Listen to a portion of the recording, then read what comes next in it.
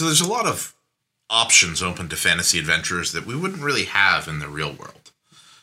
They have the ability to go under the water, swim in the ocean into the very depths, or ascend into the skies. But there's not a lot of rules in the books that really cover that. That's true. It's kind of a problem. So since there's a lot of options for players, but for DMs, it's a lot of making things up as you go, I was thinking we could talk about that for a little bit and maybe give people some ideas just so that they're not stuck coming up with it on their own on the fly. Yeah, sounds good. We can do that. All right, so let's talk altered environments. All right.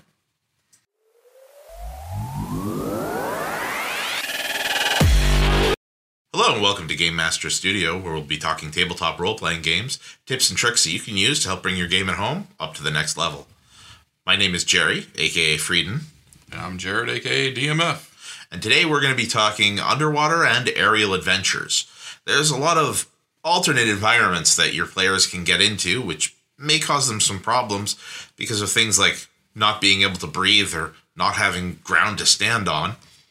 And there's not a lot of options available with hard and fast details about how to handle these situations when they come up. Now, part of being a good GM is being able to figure out situations on the fly, make consistent rulings, and keep the game moving along and keeping it fun for everybody.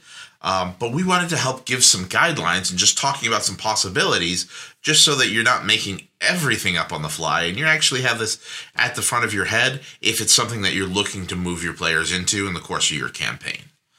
We wanted to start by talking a little bit about some of the story hooks, where you might wind up taking your players to take them into an underwater or an aerial type adventure.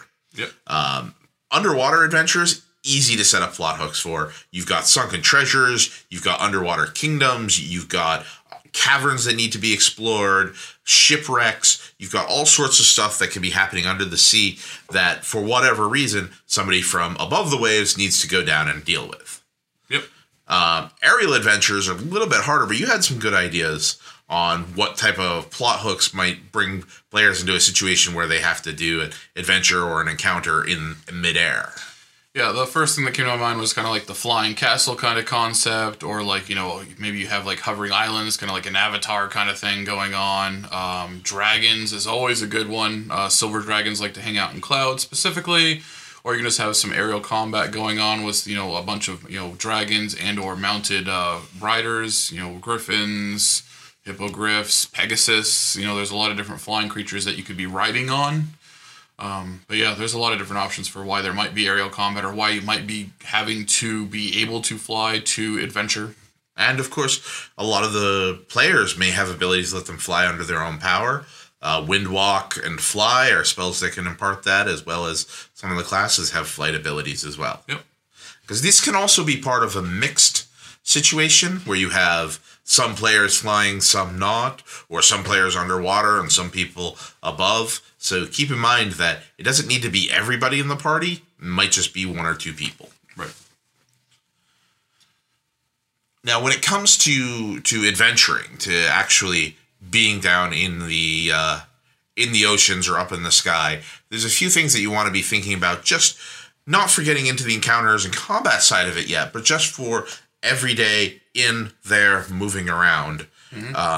We kind of broke it down into a two-sided, there's two different ways of looking at it. You can go with the realistic look or what we call the cartoon version. Right, yep. You want to chew your bone right now? Yes, I do. No bone. Not right now. Jesus. So if we're looking at the cartoon version, as it were, we're looking at something that's simplified.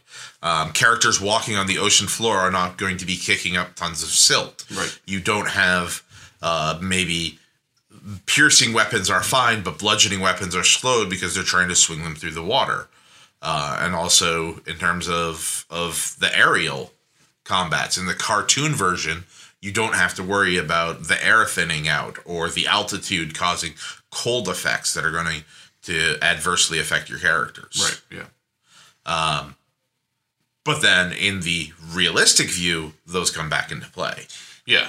Yeah, in your realistic view, you got to worry about, I mean, this is where the DM wants to challenge the players a little bit more.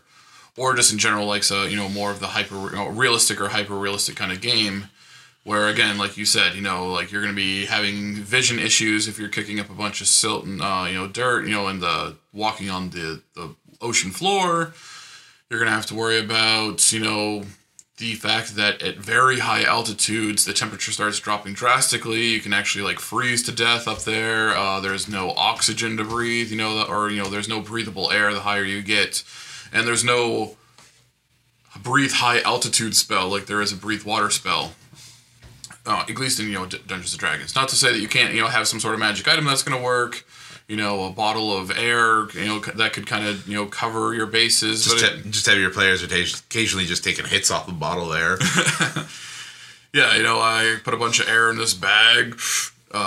So, I mean, there's different ways you can get around it, but again, it's something that you're forcing your players to have to deal with if you're going for that realistic or hyper-realistic kind of game. And actually, for underwater vision, not just silt, but light filters out pretty quickly, too. Right, yeah, it's going to be very dark down there. Yeah, and you may have issues with dark vision, low light vision, maybe don't, as a DM, you might say they don't work the same. Mm-hmm. So, there's some options there.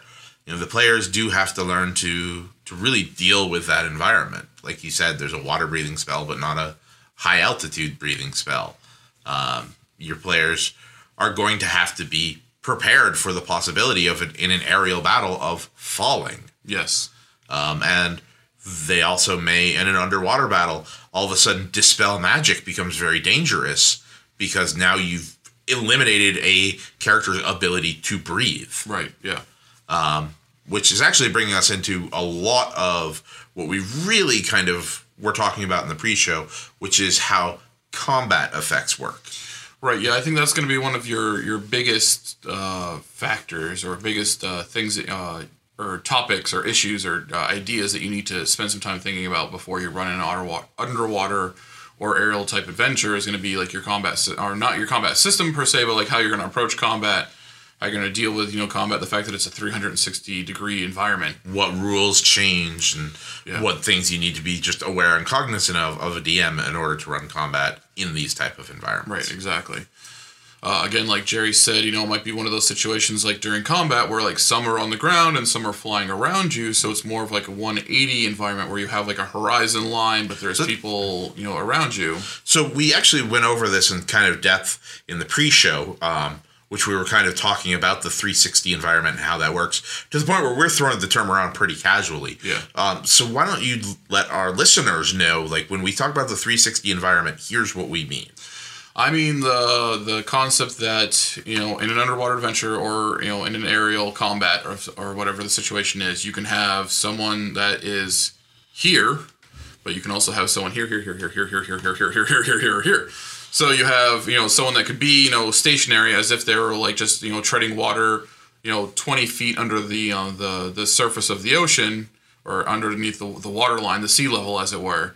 And someone could be in any spot, not only straight, around them on a horizontal plane, but also a vertical plane. They could be, 20 feet up and 30 feet to the right of you. They could be, 15 feet behind you and 50 feet below you.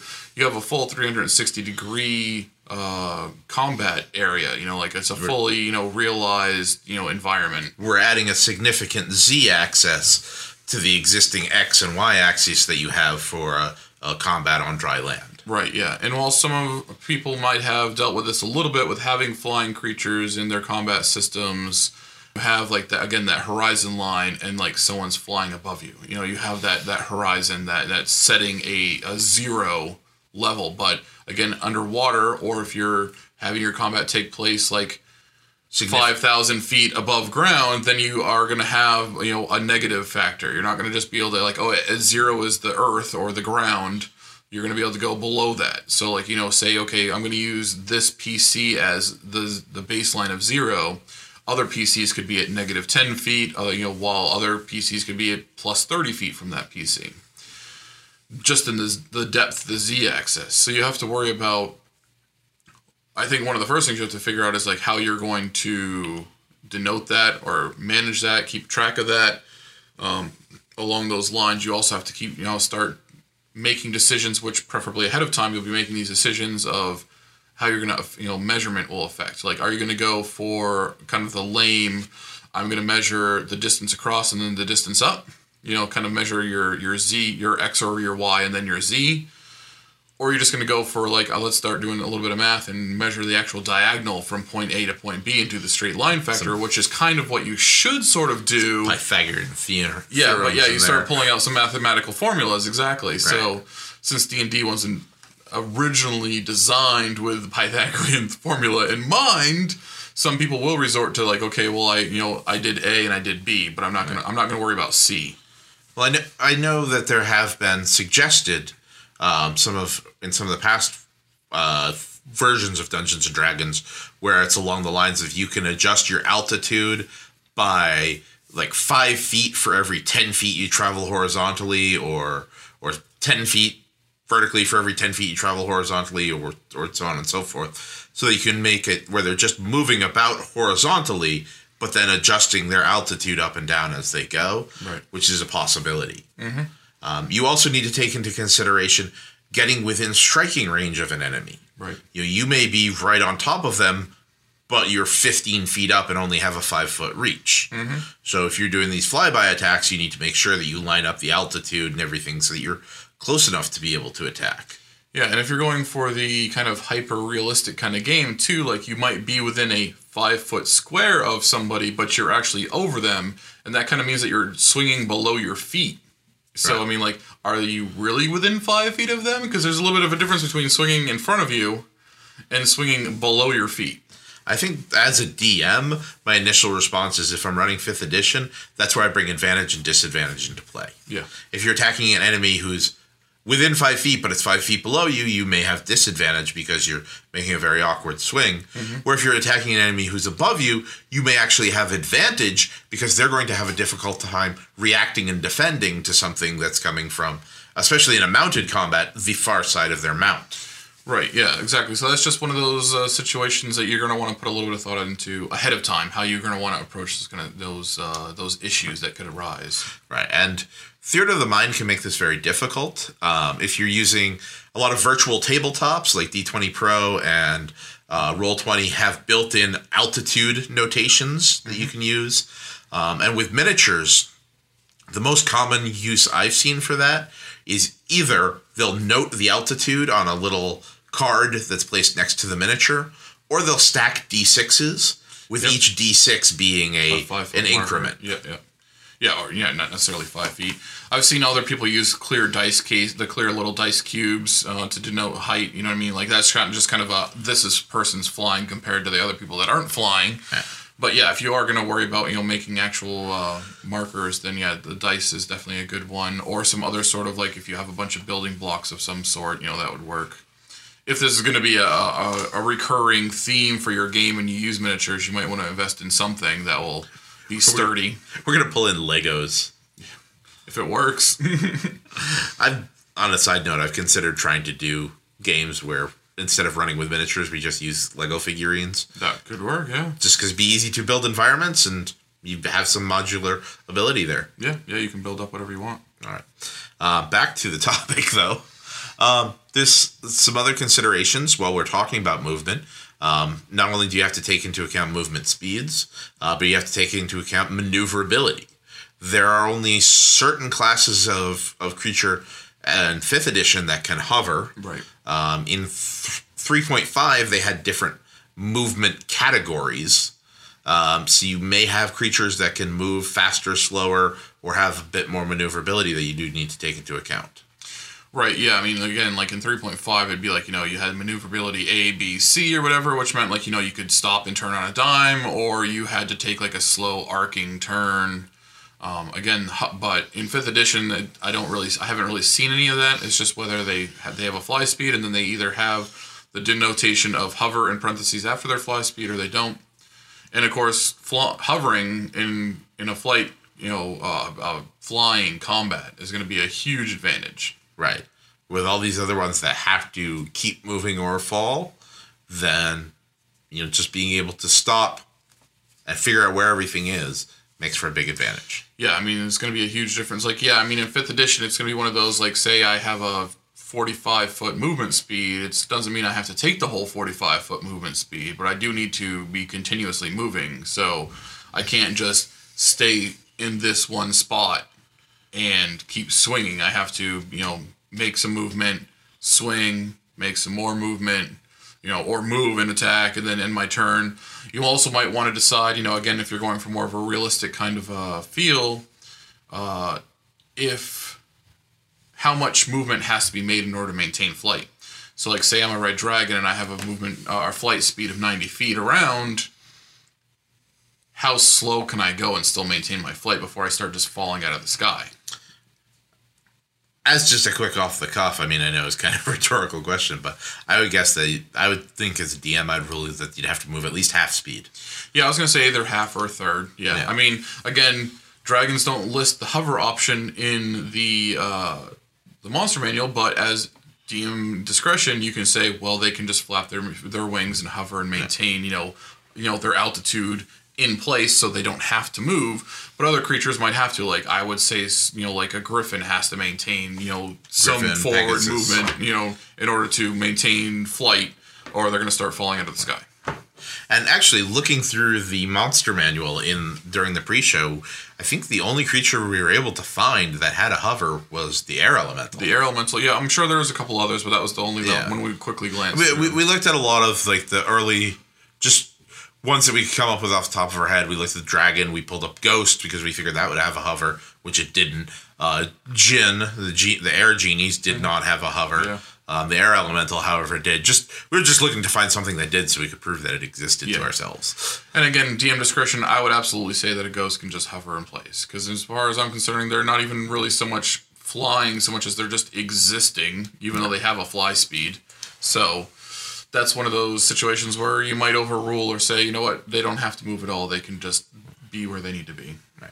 And now for underwater, hovering is essentially treading water. Right, yeah. Which because then, even though you still have that 360 environment, it doesn't become as big a factor because you don't have to worry about being able to stay in place as much when you're underwater. Underwater also removes the danger of falling, which should be something in consideration in an aerial game. If a character falls, what happens? Mm-hmm. Because if you're at 6,000 feet and you fall, that may be just time to roll a new character. Yeah, I mean, it depends on how you're flying while you're falling. I mean, you might want to give them time to try to recover. If it's one of those, like, instead of using like a fly spell, I drank a potion that gave me wings, and now I'm flying around, or I have wings, or I'm on a mount of some sort, and those wings are entangled. Maybe I have a couple rounds to try to unentangle those wings and recover myself.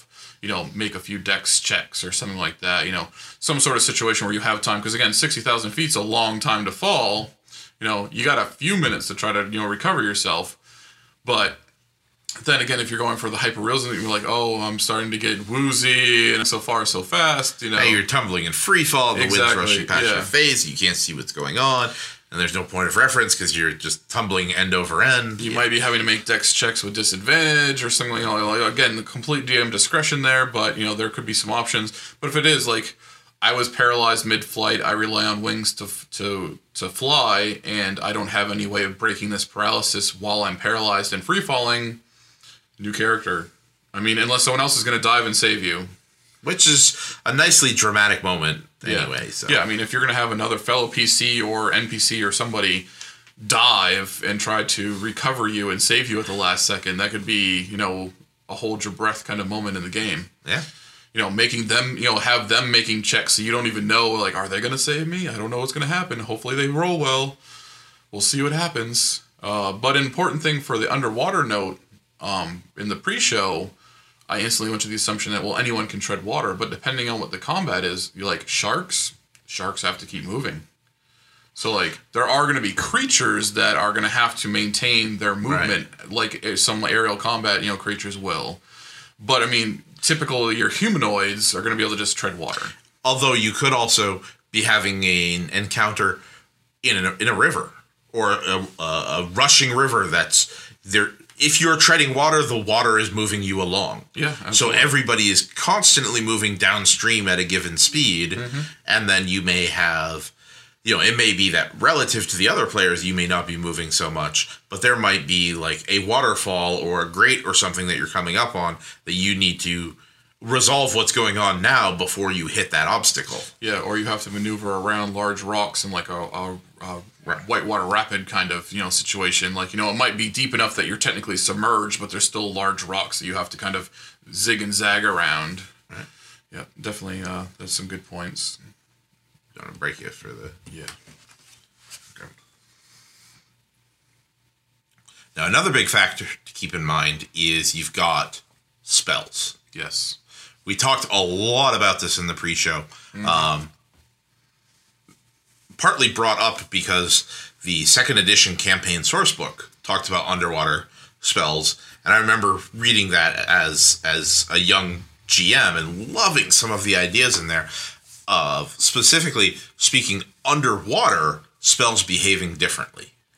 Yeah, I really got into some of the concepts in the pre-show of like how different spell types or element types or damage types of spells could be affected in underwater, and even we came up with a few ideas for aerial as well. Right. So starting with some of the underwater, the first one was that we came up with was that we were talking about was electricity. Yep. Lightning damage. We figured that would probably, because of the way that electricity is reacting with water, everything is going to become an area effect from the point of origin. It's just going to spread out indiscriminately. But that could also be really useful if a canny player is using that to their advantage. If they're surrounded by Kuatoa, they could use a single shock and grasp spell and hurt themselves because they're the point of origin, but it might also hit everything around them. Right. And now all of a sudden, a 9-on-1 situation, they just got zapped. 9 of them with a single cantrip. Yeah, I definitely love the idea of electricity, like, even like a bolt of lightning, using the lightning spell, typically just a straight line, but actually instead of it just being a straight line, it's basically covering like the equivalent of like a 10 or a 15 foot cylinder, you know what I mean? Like electricity wise, as it's zapping out towards its intended target. Like, okay, well, normally it would be a straight line and it would just hit everything that's within this, 5 foot line. But you say it has a 5, where it radiates out and, damage in a 5 foot on either side of it, or actually technically in a cylinder, because, we're talking like, again, a 360 environment. So anything 5 feet above it, anything 5 feet to the side of it, 5 feet below it, even diagonally 5 feet, up and to the right of it, you could say, all that stuff is just hit as if it was like, just like a running cube. Or a very long rectangular cube, 3-dimensional object, whatever those things. So yeah, I just think that would be awesome. It'd be a lot of fun. The idea that it could hurt the caster also, but so then they have to start it's going to hit a lot of people, but it can hurt me too. So you start weighing the pros and cons. Yeah, I almost would think that lightning bolt, you pick the point of origin, and it dissipates all the energy from there. It doesn't go out in a line because it's as soon as it is generated and where it would normally be jumping off of the line, it immediately discharges in the water around it, making a lightning bolt behave more like a fireball. Yeah, I mean, that can definitely work too. I mean, again, DM discretion is going to be on all this stuff, so I mean, you can have a lot of fun with it. So yeah, a lot of options for electricity, basically turning everything that would just be a point of origin into a small AoE or even a larger AoE. The next thing we talked about was like fire. Yeah. Because, if lightning bolt's a fireball, well, what's a fireball become? Yeah. So we had a few different ideas on how you could kind of approach this. The first thing that we brought up was the fireball itself, because we just mentioned using the lightning bolt as a fireball. The fireball is kind of an iconic spell that's used, with different options being maybe it becomes now force damage as it causes a pressure wave. Yep. It could still be fire damage, but instead it's because it's flash boiling everything in its area of effect. So it's more steam and heat rather than direct fire. So it's not going to light anything on fire, but still do damage as if it were being burned. Yeah, I basically saw, after having our back and forth conversation, I kind of saw 3 different options in my head of how you could do it. One being, again, flash boiling everything, or, so they're taking, burning damage, or steam damage, or however you want to look at it, but say the equivalent of, fire damage still. You just mentioned, the force damage, or just straight up bludgeoning damage, where again it's like, you know, it's an explosion, so it still has like a concussive force. So you can do that is either force damage or like bludgeoning damage, depends on what you want to do. But again, in fireball spells, one of those, like, it doesn't it's more like at point, you know, at set point of origin, it just explodes. So it's not like it's going to be like this little fireball that slowly dissipates before it gets to where it's going, because it's going through the water. It just kind of detonates. Burning Hands was the other one that we mentioned. Right. And that was weird. Maybe just be like instead of a 15-foot cone, be like a 5-foot cube of steam. Right. And again, flash boiling kind of what's there. I had the idea actually here where we're talking of Wall of Fire. Yeah. Wall of Fire could be interesting because as a DM, you could say that they set the Wall of Fire, and while it's still kind of has its dimensions, everything above it is boiling steam, whatever. So all of a sudden, it has a much higher reach because you have the magic fire, and then you have the steam and the boiling water that it's creating above it. Yeah, that could be cool. Yeah, that's I think one of the other things that I really like about the concept of spells underwater is not just how you're changing the direct effect of it, but some of the side effects of it. Again, like with the lightning doing, like having the AoE damage, that's kind of more of a side effect.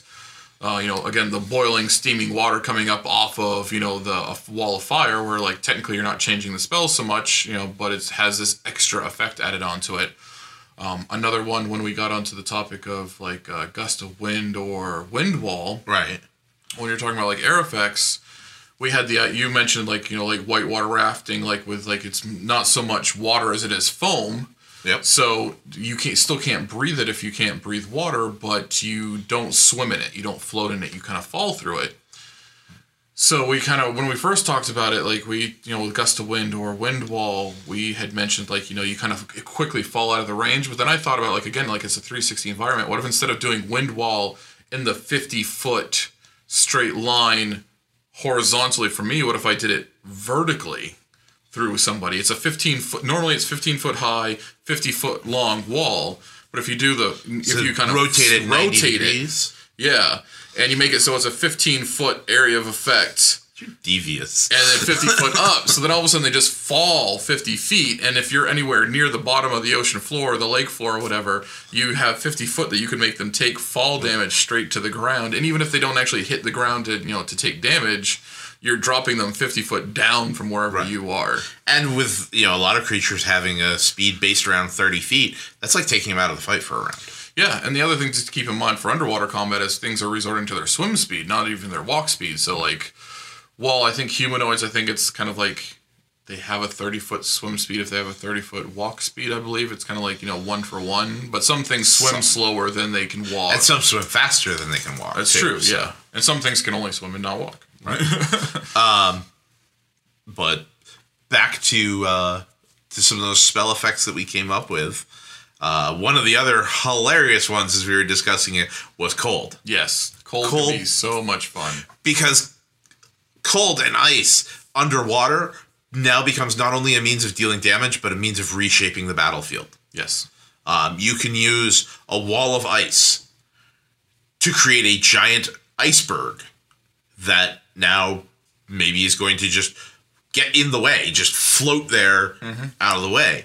We were talking about using Cone of Cold and having that flash freeze everything in that area, including if there's a target in that area, now they're encased in ice, which is now going to start floating away.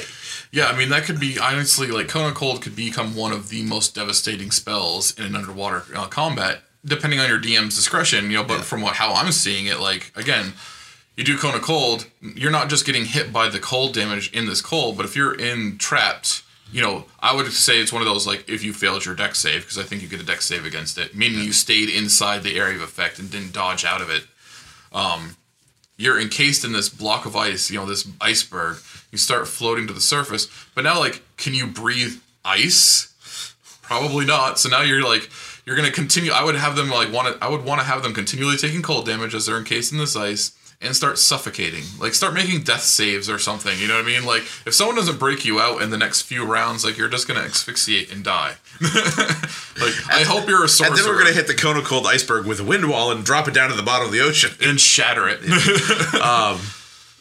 There's another one that that came up that we had some good plans for with a cold ice effect. Oh, we're talking like sleet storm or ice storm, causing just an area of slush to become like difficult, obscured terrain. So now you can't really see through it. If you try to go through it, it's awkward to move through. Yeah, I mean, you'd be trying to swim through like slushies basically. So it'd be one of those like I would still have it have pretty much the same effects that it's originally intended to do. But it would also make your surroundings extremely cold. Like I might not do like D6 worth of cold damage, but I might say you take like at least 1 damage, if not like a D4 worth of cold damage every round that you're within that slushy. I would slow your swim speed down a little bit because it's a more viscous, difficult terrain. Yeah, absolutely. Yeah. Half speed. Definitely obscuring your vision, basically almost as if you're in like a wall of fog or something, a fog cloud kind of deal. Which is kind of half the purpose of the sleet storm anyways, is like obscuring vision and stuff. So yeah, I mean, it could be a lot of fun. We also talked about the Ray of Frost, just kind of being like this little like long like icicle shooting from like your fingertip into at the person, and kind of just it doesn't really have like a lot of effect other than flavor, but just like leaving this long like icicle cylindrical trail from the ray.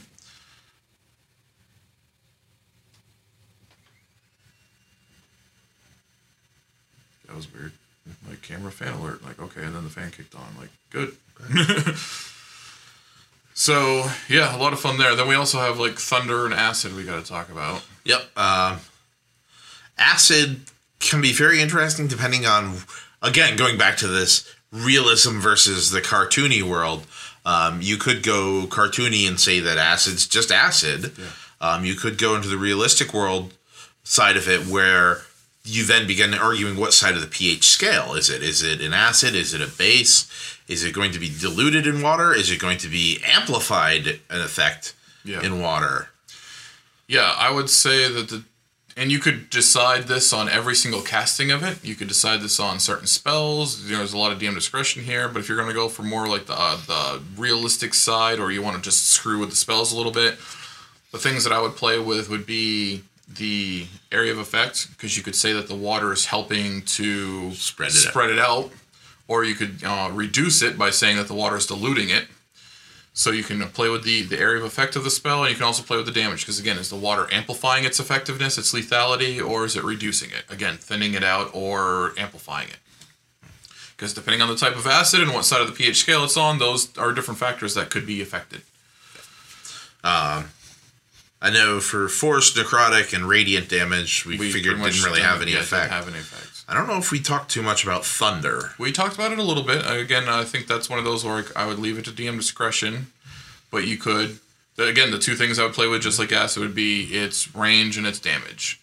Yeah. Sound carries in water, but it's also at the same time kind of muffled. So, like, I would almost go for the fact that, like, its area effect might be larger because it will carry, but it doesn't do as much damage.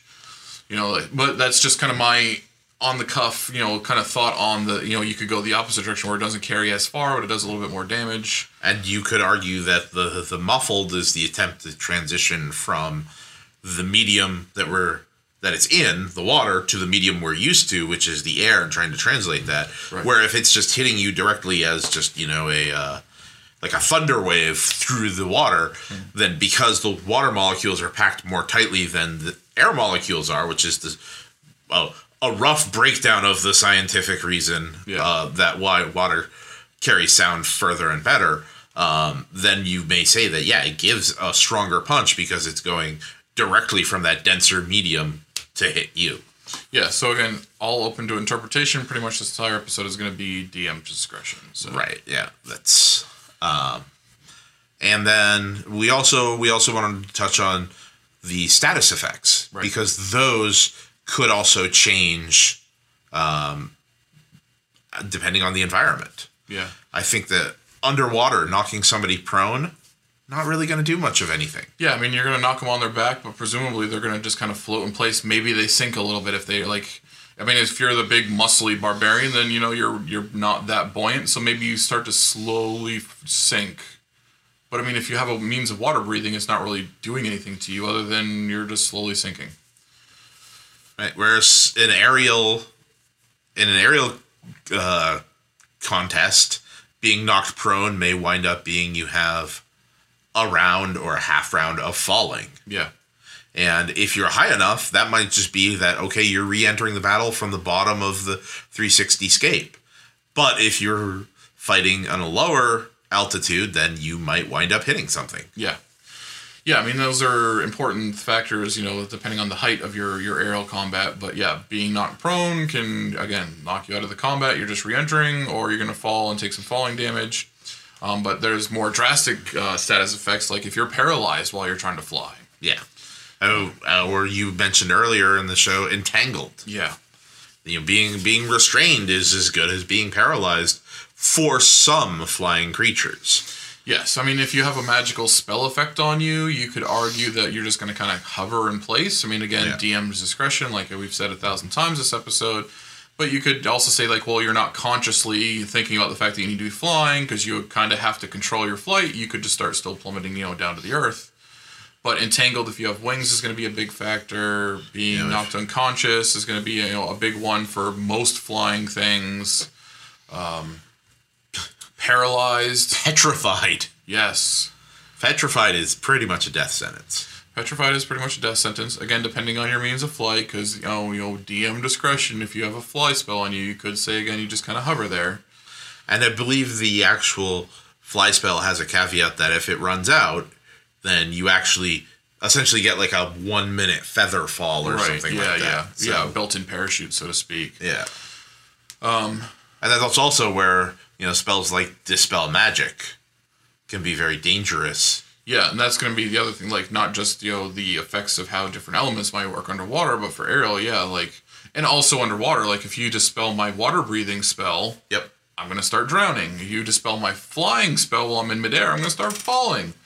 So, I mean, that one spell alone becomes extremely powerful. It just automatically gets rid of it. Third-level spells are lower, and water-breathing is a third-level spell, I believe. As is Fly. So, like, you just took them out of the fight and potentially killed them with that one casting. And at DM's discretion, in an aerial battle, Gust of Wind could be one that causes, something that's using winged flight to have to take time to recover. Yeah. And I believe Wind Wall actually says that it deflects flying creatures. Yeah, of certain size, like I think like of smaller, like can't even enter the area. Yeah. So yeah, you're just going to basically keep them at bay. Like there's going to be no pixies getting in here. Oh, that was another fun one for environmental effects for aerial that also comes into play underwater, and that's for using things that have to be anchored. Yeah. Because we mentioned Wall of Ice in the underwater and Wall of Fire, Wind Wall. Wall of Stone. Both underwater and in an aerial, it suddenly becomes like Stone Bomb spell. Yes. Yeah. Because you pretty much, wherever you're making it, since it doesn't have anything to sit on, it's just going to come crashing down. Yeah, another really dangerous spell, I mean, just to mention a couple more before we call it, is like Flesh to Stone while you're flying. I mean, even if you're underwater, that's taking them out of the fight. But if you're, if you, again, like you mentioned, like petrifying something kind of deal, in flight, like you said, petrified, and I thought basically, what went to my mind basically was paralyzed. But yeah, right. I mean, you turn something to stone, they're not just falling and hitting the ground and taking a bunch of falling damage, they're shattering. Or if you want to do a combo of like, I'm going to turn them to stone, you quickly hit them with a shatter spell and just vaporize them on the spot. Which would work on the ground too if you want to combo stuff like that, but... Right. In air, it's especially lethal. Yeah. And I'm sure that there's a lot of options. We could sit here with the player's handbook and flip through it and go to the spells like, oh, this would be interesting. Yeah, I was trying to keep it on the medium to lower end of spells anyways, stuff that you're going to see more commonly. Right, I mean, but yeah, there's a lot of options out there. How does Guardian Spirits work? Does that become a sphere if you're in the air? It's, again, DM discretion. We could flip through all these spells that would work, and we could do more episodes. It'd be really boring episodes, I think, because we'd just be talking about spells over and over. But we could do several episodes on that. If you're not sure how to run a spell or how to handle a spell in an underwater or aerial adventure, leave a comment and we'll get back to you and share our thoughts on the idea. Absolutely. And also, while you're actually playing the game, if you don't have an idea of how something might work, don't be afraid to talk it out with your players. Yeah.